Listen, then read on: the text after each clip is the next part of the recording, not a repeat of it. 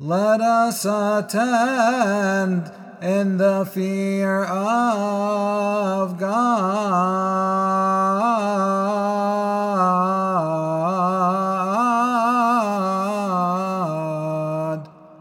Amen.